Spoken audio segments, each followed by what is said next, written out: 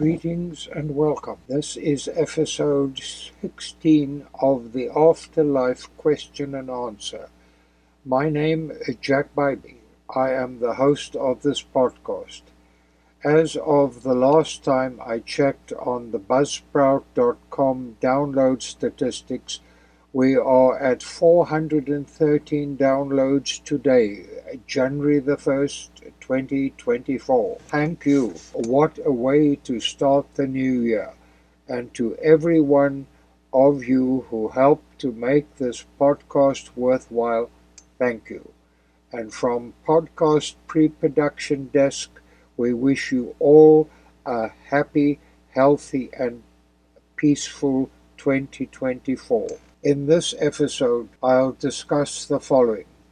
Do those of us in the near-death community hear the music? Certainly, but just because it does not fit into the standard view of reality, does it mean that those, like myself, are outside the norm of reality, for better or worse? Further, does the science of NDEs diminish the near-death experience for the experiencer? No, not really, as I detail in my book, The Memories of Perfect Love are all that matter for me. And that, of course, is due to the extreme, very strong emotion of the event. Very quick public service announcement, and here I'm certain my regular listeners have heard me say this before, but just in case. If you are going through a difficult time, try to change your thinking. Your prayer and meditation are most helpful in achieving an answer. Every prayer is answered. All we have to do is listen for the answer. So, do those of us in the near-death community hear the music? Certainly, but just because it does not fit into the standard view of reality, does it mean that those, like myself, are outside of the norm of reality, or worse? Here's a question I recently received. Does a science and research into the NDE diminish the experience for the experiencer? No, not really. As I detail in my book, Memories of Eternity, those memories of perfect love are all that matter for me, and that is due to the very strong emotion of the event. The big issue for me is science, and the view of the NDE that science, of course, demands empirical evidence that can be duplicated in a lab by others. No, you cannot do that and hope to create a near-death experience. It doesn't work like that. In my undergrad studies in psychology at the University of Arizona, I tried fervently to convince faculty as well as the controlling bodies of the university's research ethics departments that I could pursue researching the NDE for my honors thesis.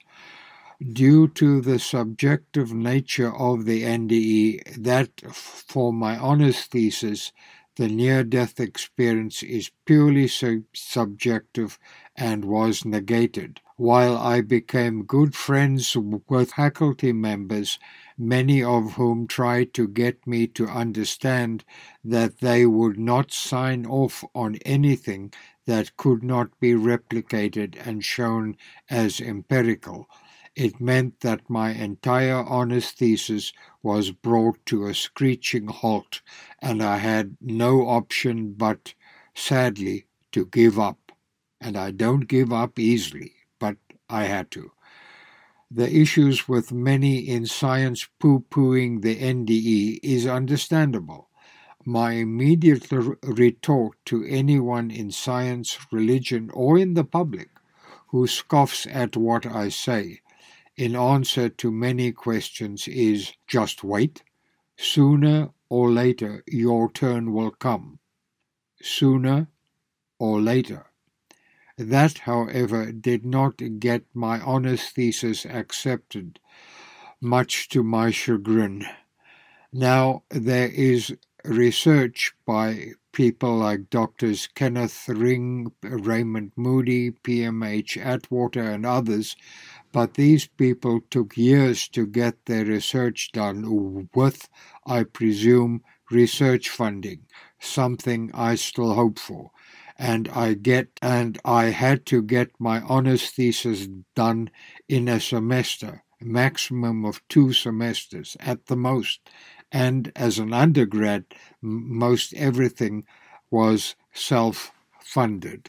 I am, however, a mite cautious about this, and that is why I institute what I call a selected ears policy, that this audio podcast is the major exception of. But if someone here in the United States asks me about death consciousness, I certainly try not going out and sprouting off about death consciousness if there isn't a very real reason and understanding of what I'm saying. It gets rather interesting, especially if the aforementioned scientific researchers are not receptive to the concept of death consciousness. But, as before, all they have to do is wait. It's a bit late in the day then, of course, but that's their problem, not mine.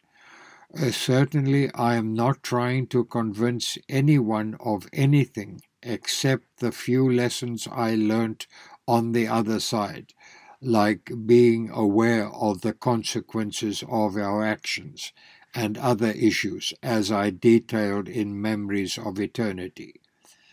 So, do those of us in the near-death community hear the music? Certainly. But just because it does not fit into the standard view of reality, does it mean that those, like myself, are outside the norm of reality, or worse? This is something that I have not told many people before, but quite frankly, there's no reason why I shouldn't. My NDE occurred in South Africa, in what is known as Grooteskier Hospital, or the Hospital of the Big Barn. That was in 1972, 3 years before Dr. Raymond Moody published his book, basically what amounted to his medical thesis called The Light Beyond. So when I recovered in hospital after this marvelous adventure to the other side, and I started asking medical staff when I could go back to the light, where my friends were, and I started talking about issues that most medical types I spoke to didn't have the slightest idea of how to treat me. So I do believe that simply because medical staff, including the faculty in psychiatry and psychology, just didn't know what to do with me, so they put me in a mental asylum outside of Cape Town. I was talking about meeting and communicating with a light and interacting with people who were long, long, long dead. So, after 2 or 3 weeks of being in this institution, I decided that I was well enough that I could actually teach medical staff some things, and I checked myself out of that institution. And that was that. I started getting better and better, and while I was in South Africa before I emigrated in 1982, I made certain, and my medical people made certain, that I was completely healed from the issues that had gotten me to flatline in the first place. The issue is, of course, yes, metaphorically, I heard the music, as it was. Did I then and do I now dance to a different tempo? Yes, as a matter of fact, I believe I do. The issue for me is I don't have to believe anything. I don't need faith. I've been there. I've experienced it. I've seen what it's all like, and I really want to try to help others. All I'm trying to do, I say again, all I'm trying to do is trying to help others understand that here in the realm of the relative, we all have lessons to learn, and when our time is up, there is nothing to fear about passing on. However, we must first learn whatever lessons we were sent here to learn. Now, this gets on to the issue of, is our life predetermined before we even land up in this realm of the relative? That's an issue I've gone backwards and forwards on. For some things, yes, I would agree, could have been predetermined on the other side. The future is known to quantum entanglement, as I discovered in Death Consciousness. I heard tunes, and I learned things that could easily have been interpreted as mentally unstable. I do not use the word mad or insane very easily. It all depends on your perspective. Certainly, to this day, no one has ever cast doubt on my sanity, or not to my face, that is, but merely because certain actions or ideas do not or are not verifiable does not mean that they do not happen. Just because you cannot see, feel, hear, or experience an issue doesn't mean to say that it's not there.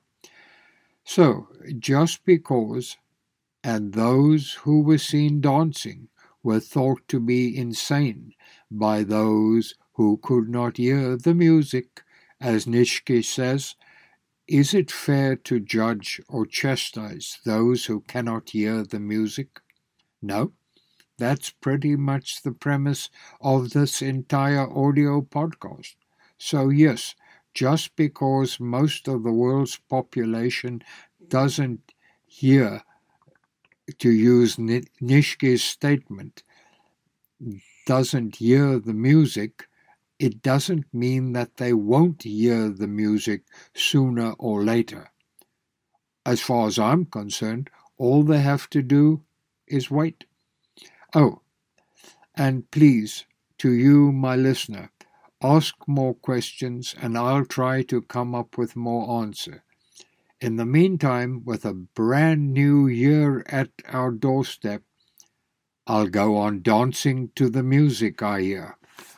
All the best. And so that's it for this podcast. And into the new year of 2024 we go. To all my listeners, I am delighted you keep downloading. Thank you. For 2024, if you'd love to tell others about this podcast, no matter where you are, I'd really appreciate it. And from us here in Arizona, in the United States, I wish you all the best. I wish you a prosperous, happy, and peaceful 2024. Please, let's all pray and work for peace. Please remember, you and I are here to learn life lessons. Thank you. All the best in 2024.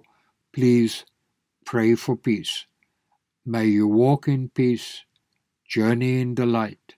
May the blessings of the Perfect One be with you and yours always.